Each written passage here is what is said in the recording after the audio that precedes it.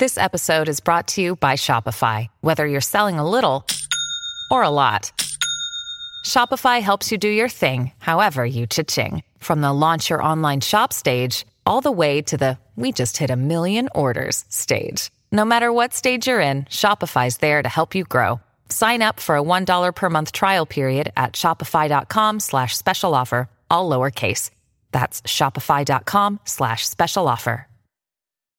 When you need mealtime inspiration, it's worth shopping Kroger, where you'll find over 30,000 mouth-watering choices that excite your inner foodie. And no matter what tasty choice you make, you'll enjoy our everyday low prices, plus extra ways to save, like digital coupons worth over $600 each week. You can also save up to $1 off per gallon at the pump with fuel points. More savings and more inspiring flavors make shopping Kroger worth it every time. Kroger, fresh for everyone. Fuel restrictions apply. The podcast where we talk to smart people, but not necessarily done by smart people. That is an awesome question. This one goes down probably on one of my top 5. Hey, I like nutrition. I like to eat food. This is the coolest thing ever. We're going to do this forever. I wish I paid more attention in that class. You know, I'm going to be honest, I don't understand that. As a man, I don't get it. Welcome to smartpeoplepodcast.com. Hey everybody, welcome to another edition of Smart People Podcast. This is Chris Stem. And this is John Rojas. I gotta say, guys, we are staying true to our name in this episode with a truly intelligent person. Somebody so much so that it was a little difficult to try and sound mildly intelligent myself. This week's guest has, just listen to a little bit of his background before we talk about some other things. He graduated from MIT. He's a Rhodes Scholar, a junior fellow at the Harvard Society of Fellows. He earned his doctorate at Oxford, and now he teaches at Harvard. And he co-founded one of the, most profitable startups ever. I don't know if ever, but it's just, it's a killer. It's a killer company. So we're going to get into that. But first, let's all shame John for not making it to the episode. Boo. Yeah. Boo that man. Public shaming. John, why weren't you there to interview this magnificent gentleman? Well, I couldn't get out of work. We added this guy to our roster pretty late, and yeah, we did. It was a daytime interview, and I tried getting out of work, but couldn't do it. But that's going to change soon.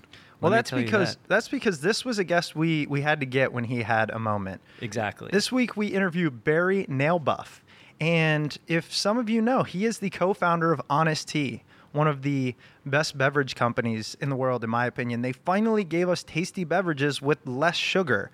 And he kind of goes on to explain in this interview how they did it and where the idea came from. It's pretty interesting. His co-founder, Seth, was actually a student of his at Harvard. So really interesting story. So before we turn it over to Barry, John, why don't you tell them what they've won? Oh, man, that was corn dog. Well, we promised we'd give away a few Amazon gift cards to people that were filling out our surveys on the website. Remember, you can still go over there, smartpeoplepodcast.com/survey. And this week, we are giving away 2 $20 Amazon gift cards. The first one going to Kara Curtis, and the second one going to Dave Tremblay. So, Kara and Dave, congratulations. We'll get those in the mail to you soon and ask that you take a picture of yourself receiving them and blast it all over social media. As John mentioned, smartpeoplepodcast.com/survey takes 3 minutes. We really appreciate it. We love the feedback we're getting. We're trying to make the show better because of it, and you can win some stuff. So, without further ado, let's turn it over to the co-founder of Honest Tea and the author of the most recent book, Mission in a Bottle, The Honest Guide to Doing Business Differently and Succeeding, Barry Nalebuff.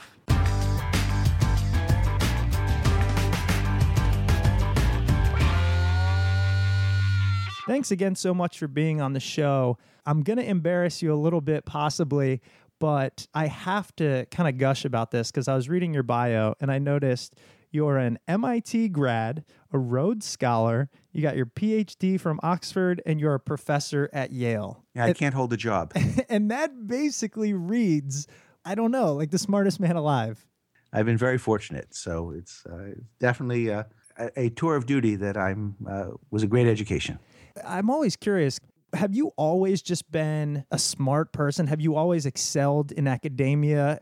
What's kind of been your background when it comes to your knowledge base? I'd say that I didn't necessarily do that well in junior high school and the like. Some areas, whether it be English and language, were not my forte. And if at MIT you would ask me who among my classmates would be the author of 6 books, I would have put myself as least likely to have been in that category. And if I had known, I would have taken more English classes for sure. On the other hand, mathematics is something that did come easily to me. And when I came to MIT, I thought it'd be a major in math and maybe even become a mathematician, only to discover what real math was all about, and quickly realized, okay, there's good and there's MIT level of good, and I wasn't at the MIT level of good. What did you then go on to get your PhD in? Economics. And in fact, my undergraduate degree, I finished the math degree, but it was really the last of that. And I went on to convert, and really after my freshman year, took almost all economics rather than math courses. Were you always thinking, I want to become an entrepreneur, I want to start businesses, I want to understand how business works? Actually, there's a pretty funny story in this. When I graduated MIT, one of my closest friends is a fellow named Larry Hillenbrand, and he went to work at Salomon Brothers, and he was in the research division. He did brilliantly there and got promoted to the trading floor and asked if I wanted a job in the research division. But I had just won a Rhodes Scholarship, and so said, no, look, I'm going to go to study in Oxford. And he said, no problem. He then gets promoted to vice president at Salomon and asked if I wanted a job on the trading floor. And at this point, I just got a position at Harvard Society of Fellows, and that was this fantastic opportunity to do 3 years of research at Harvard. I said, can't possibly turn that down. He said, no problem. He gets promoted to be managing director, asks me 3 years later if I want to be vice president. At this point, I've gotten a job offer at Princeton to work with Joe Stiglitz, a future Nobel Prize winner and really one of my heroes. And how could I possibly turn that down? Meanwhile, I'm getting promoted faster than if I worked there myself. So this is all pretty good.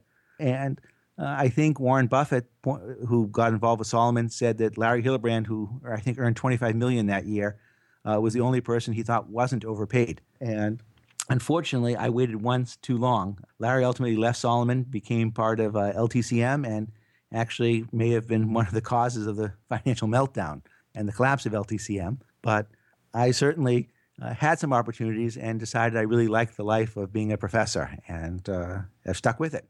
Well, that's great. And it's allowed you to, I know you've now co-authored 6 books, I think it is. Is that right? Exactly. And most of them focus on business strategy. Business strategy, sometimes with applications to game theory.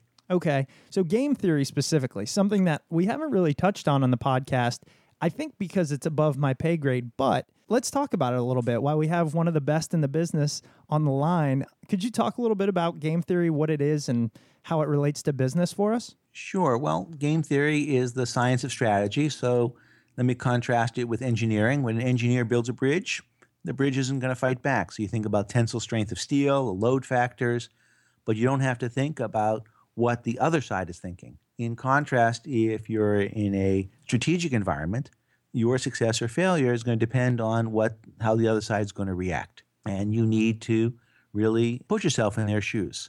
So if you want in the current environment, and you think about Syria, why did Assad engage in chemical warfare? Was it that he thought he could get away with it? Or is it that his goal is to provoke us into attacking him? And depending on those two strategies, from his perspective, would really influence what our response should be.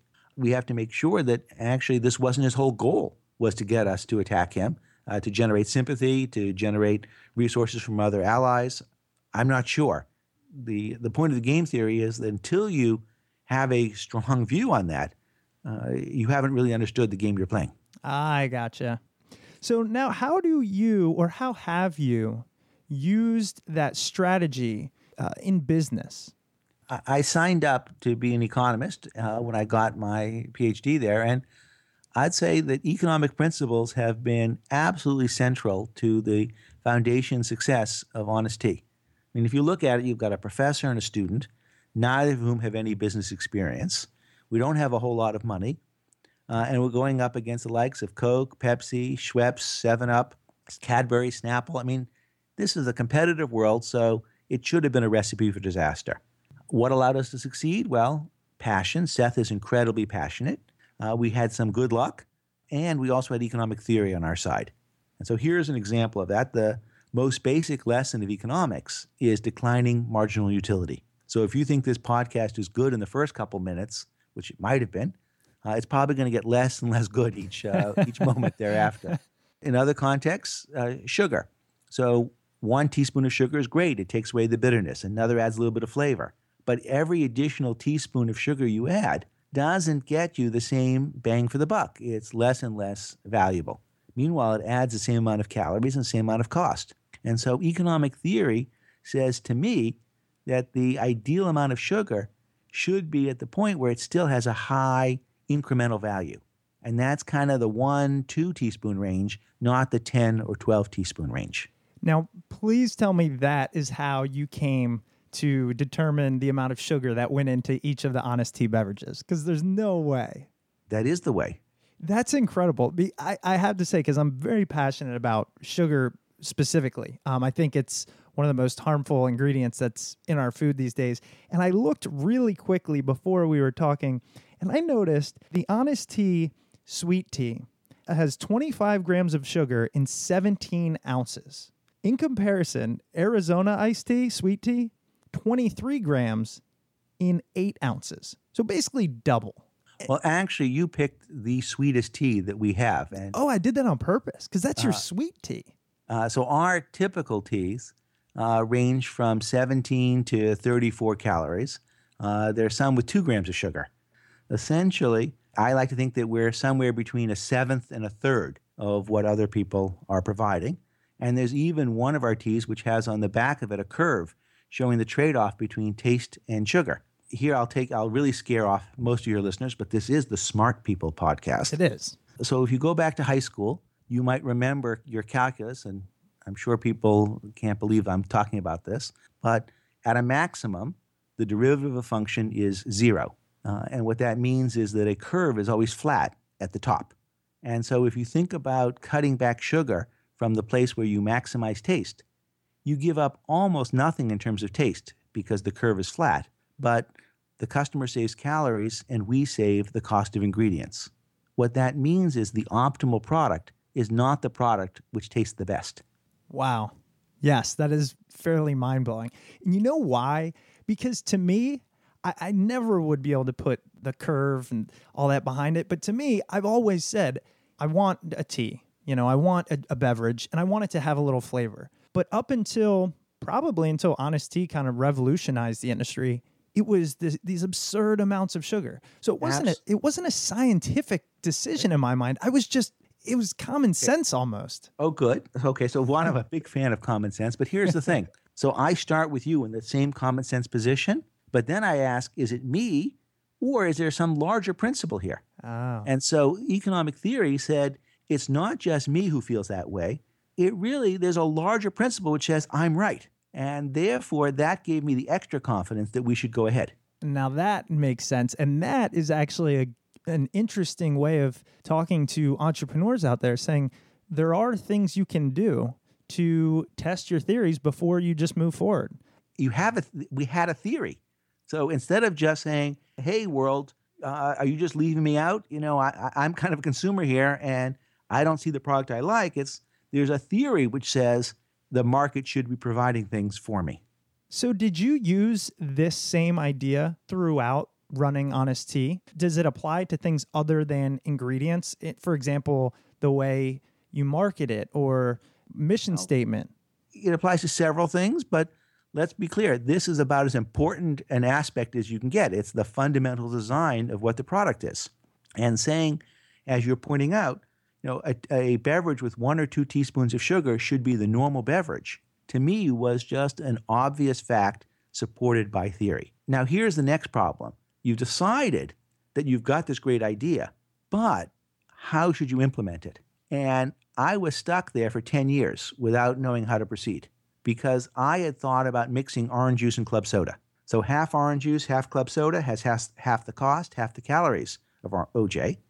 You could sort of have a totally natural, organic soda. But even if I succeeded, what would happen? Coke and Pepsi with Tropicana and Minute Maid would copy me. I'd be test marketing for them. And then you wouldn't have me on the Smart People Show. You'd have me on the Bitter People Show. And so the trick is to find this beverage with 1 or 2 teaspoons of sugar that wouldn't immediately be copied or become test marketing for someone else. And so the extra insight was that tea was the right place to bring out that low sugar product. And that took 10 years, you're saying, to figure out? It took really luck. I ended up going to India to write a case study on Tata tea, and in the process discovered that tea is one of the world's cheapest luxuries. For 5 cents, you can get a fantastic cup of tea, and moreover, without being a tea connoisseur or tea snob, I could tell great tea from bad tea. And so if I, without any experience, could tell good tea from bad tea, and good tea only costs $0.05 a cup, what's the conclusion to that? It's an easy business model now. I'd say yes, and I'd say there's no excuse to drink bad tea. And so now we had the product, and Starbucks had shown that you could go and help people appreciate a better cup of coffee, but no one had done for tea what Starbucks had done for coffee. So you've got the world's healthiest food with antioxidants and flavonoids in it. You have something with great culture associated with it, lots of variety, and you have a social mission connected to it, which is to the extent you can get people drinking more green tea, you are improving the nation's health. And I couldn't agree with you more, especially on the benefits of tea. Along with that social mission aspect, as everybody knows, Honest Tea is kind of founded on these honest beliefs. Where did that come into the equation? At what point did you determine it's going to be called Honest Tea? Well, as part of my trip to India, I had a chance to meet with the folks at Tata Tea, and they want to export more tea from India. Now, today, a lot of people know about Tata. There's the Tata Nano. They own Jaguar. They own Land Rover. But 18 years ago, or 15 years ago, nobody outside of India had really heard of Tata. And so I proposed that they pick a name based on what they stood for. And they're a company with great integrity and trustworthiness. And so I proposed they call themselves Honest Tea. I made that proposal to a gentleman who was then the CEO, who said, no, he liked the Tata name. And I said, well, I guess I understand, Mr. Tata. It's your name, so I can see why you want to use it, in which case I'll keep the Honest name. And so it came up completely accidentally. We went to trademark Honest Tea, and the way we first tried to spell it was Honestea. And it turns out that's Ho-Nest-Tea. And so Nest-Tea blocked it, but that led to an extra T and extra space, Honest Space Tea, which was a better name. That was our starting point. It was obvious from there what the mission of the company was going to be in terms of... Absolutely. Gotcha. I know that fairly recently, you guys sold it to Coca-Cola, and I would love to be a fly on the wall when all those conversations went down. Was that a tough decision, or was it basically, let's do this? I think we weren't ready in the sense that we were having lots of fun, that we were at that point the number one tea in every region of the country at Whole Foods and Natural Foods, and we were growing faster in the category in every region. Our ambition was to get to $1 billion in sales, and we figured that that's only so much we can do on our own we didn't want to rebuild a distribution channel. And so we certainly wanted to bring it up to 100 million, and we weren't there. But Coke and Nestle had a partnership called Nestea, and that partnership dissolved because it wasn't working. And at that point, both Coke and Nestle decided that they had a hole in their portfolio, which is a tea company. We were their first choice of both companies, but they also told us that if we didn't sell to them, they were going to buy somebody else. And so the question is, did we really want to be competing against both Coke and Nestle? And that is not something we really signed up for. Plus, it turned out Nestle ended up buying 2 tea companies, not just one. So we'd have been competing against 3 others. We did have an opportunity to work something out where we could maintain control for 3 years and really continue to grow it to a size that we thought was more appropriate before handing over the reins. And Seth is still the TEO. He's still in charge. The company's still based in Bethesda, so all is well. Yeah, I mean, that's one of the things. Initially, people are like, oh, but they sold out to Coca-Cola. And then when you read about it, you realize it's just a way of distributing a great product much more efficiently, but you kept the same values. So I think there's no harm in that. Sure. So when we started out with Coke, not everything was fair trade. Now every tea is fair trade. We've gone from buying 500,000 pounds of organic ingredients to 5 million pounds of organic ingredients. And other things, the cost of our bottles was 19 cents each. Now it's 11 cents each. And 100 million bottles, that's $8 million a year. That allows us to keep prices down. And so we want the drink to be affordable. We want to be the first mainstream organic product out there, so you don't have to pay a premium. I love it. I love it. So do you think Coca-Cola gets a bad rap? Okay. People have different views about them, but I like the fact that we're helping them provide healthy, organic products that people love. Agreed. I'd imagine that sale was a life changer. And from you don't have somebody, to imagine that, it's true. from somebody, with your background and all the education you have, I'm sure this was something you thought about. How did that sale and really that cash infusion, if you will, how did that change your life? Have you looked at things differently since then? I like to say the following. It's That I now have opportunity to do whatever it is that I want to do with my life. I'm in the same home. I'm with the same wife, same kids, doing the same job. And so the most fortunate thing in the world is to realize that what you're doing is exactly what you want to be doing. That's a great privilege. And so the two changes, as I talk about in the book, I cleaned up my office, which actually took 3 years. So it wasn't you can now see the carpet very well. And I lost 43 pounds, which probably should have done too a long time ago. Hey, that's great. Congratulations on that. And you mentioned the book, and I want to kind of jump into that. So the book that just came out, Mission in a Bottle, The Honest Guide to Doing Business Differently and Succeeding. What is the guide to succeeding in business with all your background and now this big, honest tea under your belt? What kind of advice do you give your students, say? Starting point is that when you go as an entrepreneur, your product has to be radically different and better. Your costs are going to be worse. Your brand name is going to be worse. Your distribution is going to be worse. Your manufacturing is going to be worse. Your quality control is going to be worse. So there better be something that is so special and wonderful about your product that people will be willing to forgive all of your other flaws. In our case, we were radically different in terms of the sugar dimension. So it would have been much harder to go in with 17 calories if somebody else was at 25 or 30. But if the other guys are at 120, then 17 is really different. That's the first point. Don't just make small improvements. Go for huge changes. That goes against a lot of what people hear in terms of, look, you don't have to reinvent the wheel.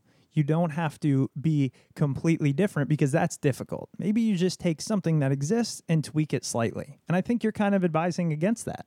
I am indeed. Let's put it this way. What can you think of as an entrepreneurial company that has succeeded by just doing a small tweak? Facebook? Nope, that wasn't a small tweak. Or Google, or Apple, or Greek yogurt. In that sense, wasn't a small tweak either. Really, it's a fundamental different taste of protein and consistency.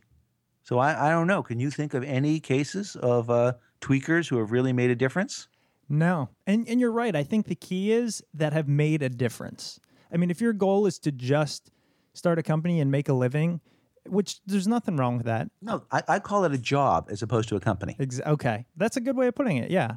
And there are a lot of businesses which provide employment for the person who is the entrepreneur, but when they're gone, there's nothing they could sell. There's nothing really that will last.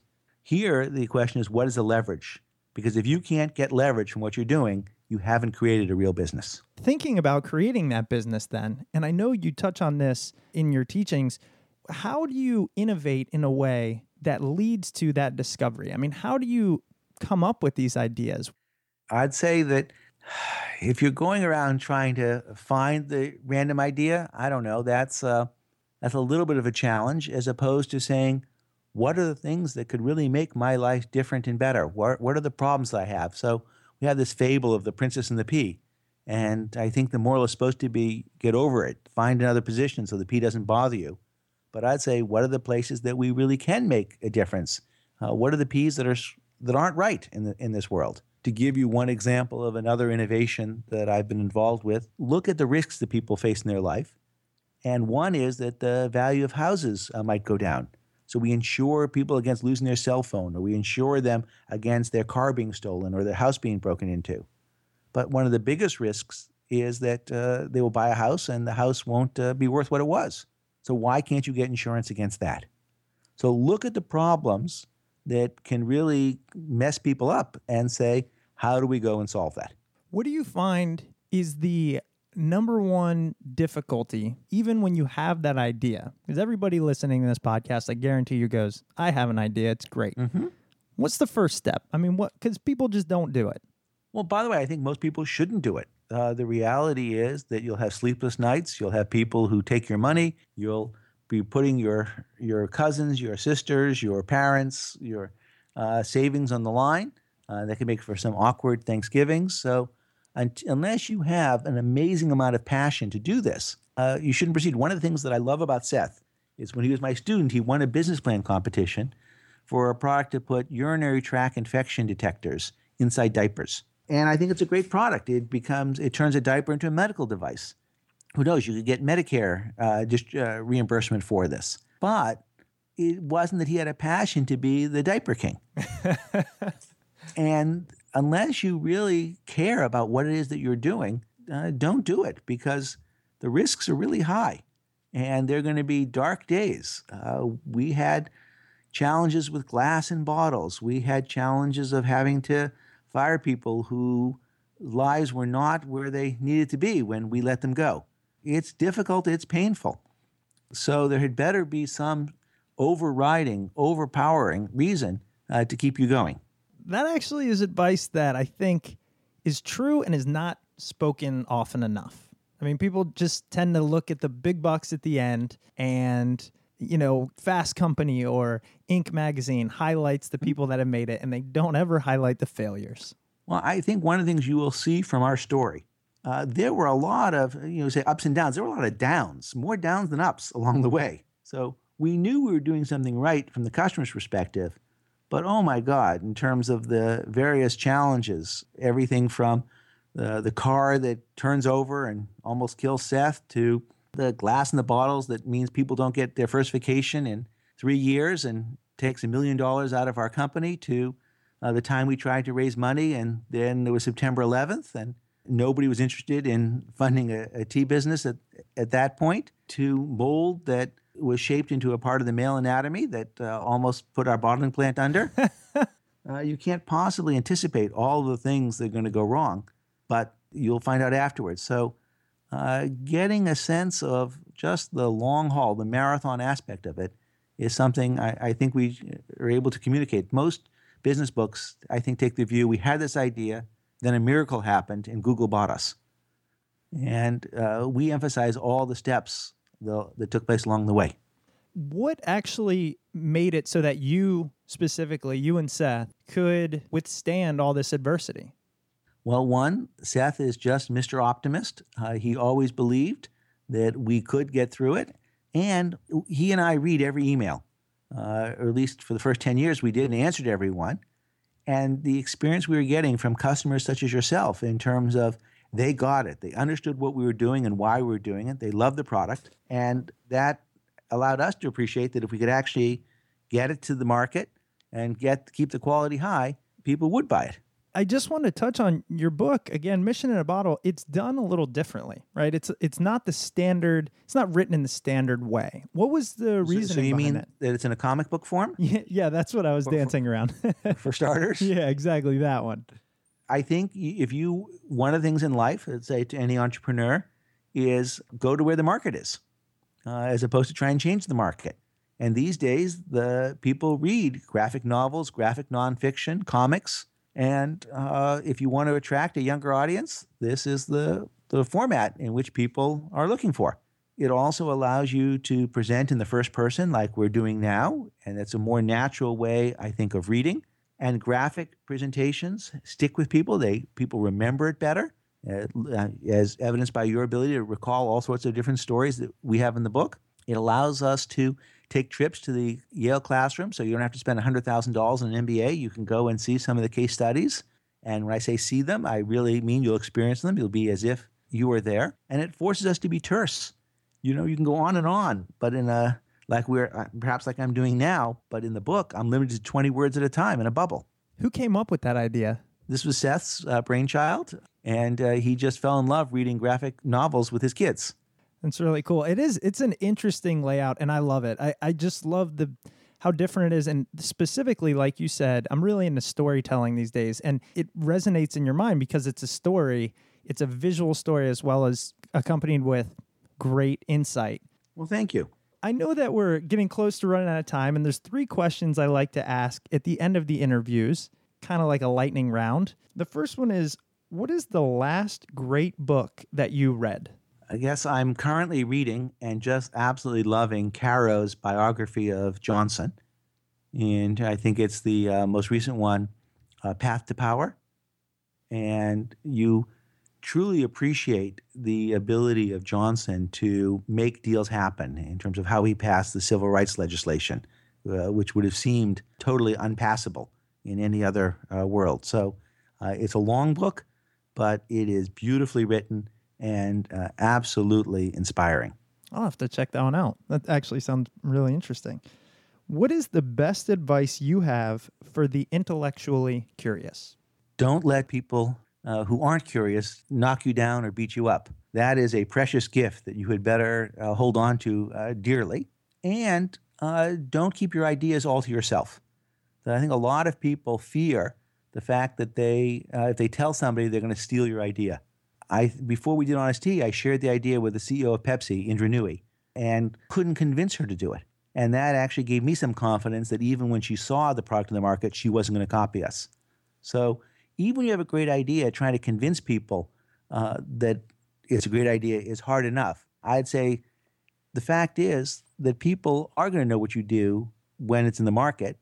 That 6 months or 3 months difference isn't going to make a difference. Meanwhile, the feedback you'll get from sharing your idea with your friends, your family, with your colleagues can help you from making a lot of mistakes right up front. Great advice, because I think people too often try to guard their intellectual property, if you will. And It's just not, I don't know, maybe this is a personal opinion. It's not something you need to guard anymore. Everything's out there for the most part anyways. It's going to be out there when the product's out there. So it's a 3-month difference.